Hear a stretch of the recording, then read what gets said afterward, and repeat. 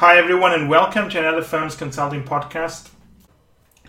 Today I want to talk to you a little bit about failure because I think a lot of people find it difficult to reboot themselves during failure. And one of the things that I want to talk about today is how to manage failure. I'm going to give you some examples from my career, my life, and also Firms Consulting, right? Many of you are familiar with the Firms Consulting Executive Program. If you're listening to this podcast, you're likely a subscriber to that program where we teach you in enormous detail how to go into companies and fix their problems. Right? It's just incredible the amount of detail. There's nothing like that in the world. But let me tell you a story. Right? Before Firms Consulting was founded, we ran a different company that was trying to do this. And that company failed miserably. It just didn't work. I mean, sure, we ended up making money. Bottom line is it failed. And I remember at the time, many people said, you know what, there's no business here. And I disagreed. I said, look, there is a market to teach people strategy at a practical level, step by step. You know, strategy as taught by MBA programs teaches you the concepts. But what the hell do you do at 8 a.m. on a Monday morning? That's what I felt was missing, that step-by-step instruction. And what is the first thing you do? What is the second thing you do? What is the third thing you do? It's almost like breaking down every step of a study into like 1,000 steps so you can follow it and do it yourself. I felt there was a need for that. I felt there was a need because when I was a consultant, I never had that training and I could have used it. So initially we failed and we stopped that, right? And then I started a blog which people liked and wanted me to train them, became Firms Consulting. But the idea wasn't always we'd go back to the strategy training. And then we had the idea of what about, rather than just putting out templates and slides about, strategy toolkits and methodologies, which is what we first tried to do when we built the executive program, I said, okay, let's do this completely differently. Let's take an entire study and break it down into individual steps. And for each step, we'll load up the PowerPoint and do the video. People said I was crazy when I wanted to do that. They said, well, I'm not sure this will work. And we did it. That's the Tech Merger Strategy Study, which we launched, I think, around June of 2014. Now, the one thing about everything Firms Consulting has ever launched has never been this big success where, everything just spikes out and we get Twitter hits and so on. We've never had that. And none of our programs have been like that. But our programs are always steadily grown. So we launched that study. It was successful and growing. And even before it became a breakout hit, I said, let's do another study. And we would live blog it. So there I was, no market for this, and I'm live blogging the study. Eventually the live blog came to 600 pages.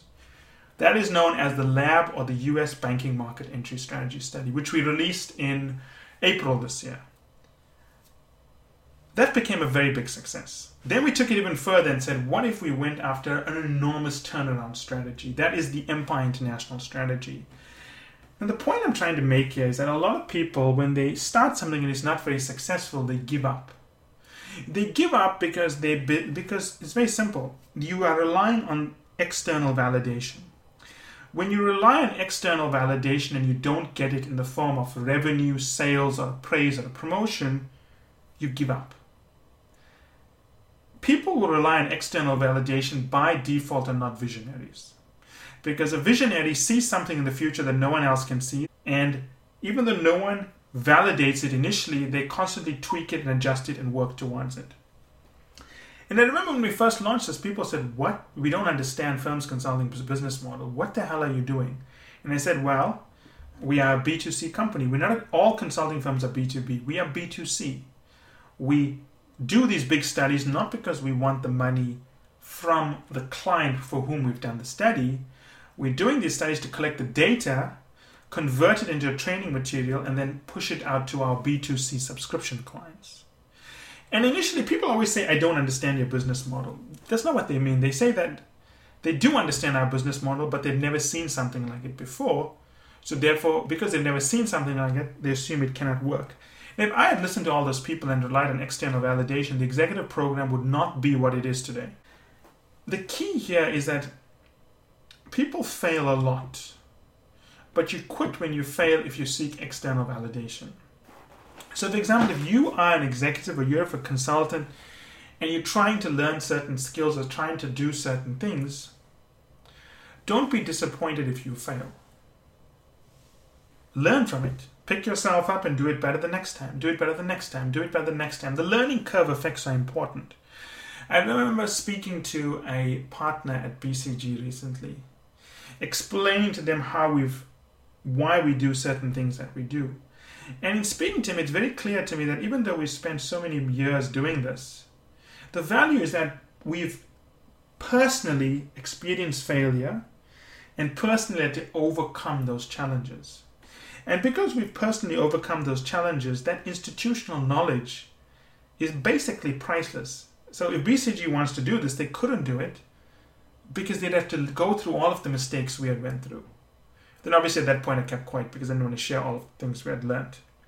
But my point is this: when you fail, remember that you will always quit if you seek external validation. If you are internally driven, which means you are a visionary, that's another word for it, you can see something the market cannot see.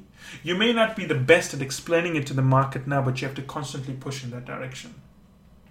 So the moral of the story is, don't be someone who needs to be driven by seeking external validation. I don't seek external validation. How do you know that? Because I don't even seek attention, right? I do stuff, I believe in it, and I know there's a market for it, and I know that people eventually come around to that way of thinking.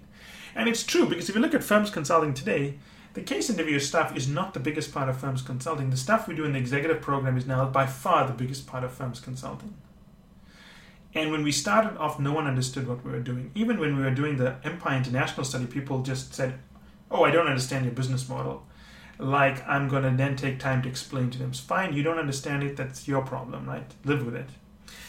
So when you are a visionary, people are going to shoot you down all the time. Now, I'm not saying I'm a visionary. I'm probably a visionary when I take too much pills and I start seeing things that are not there. But the point I'm making is that for you, don't be someone who needs external validation to proceed. You are going to fail, and you need internal drive, also known as vision, to proceed. So if you have any comments about this, please feel free to post it. But honestly, don't be someone that seeks external validation, because you will always seek external validation. And actually, it becomes a tool to manipulate you. By simply withholding praise, people can control you, right? Or worse, they can make you change your strategy, which is actually worse. As always, if you have comments or queries, I'll be more than happy to respond to them.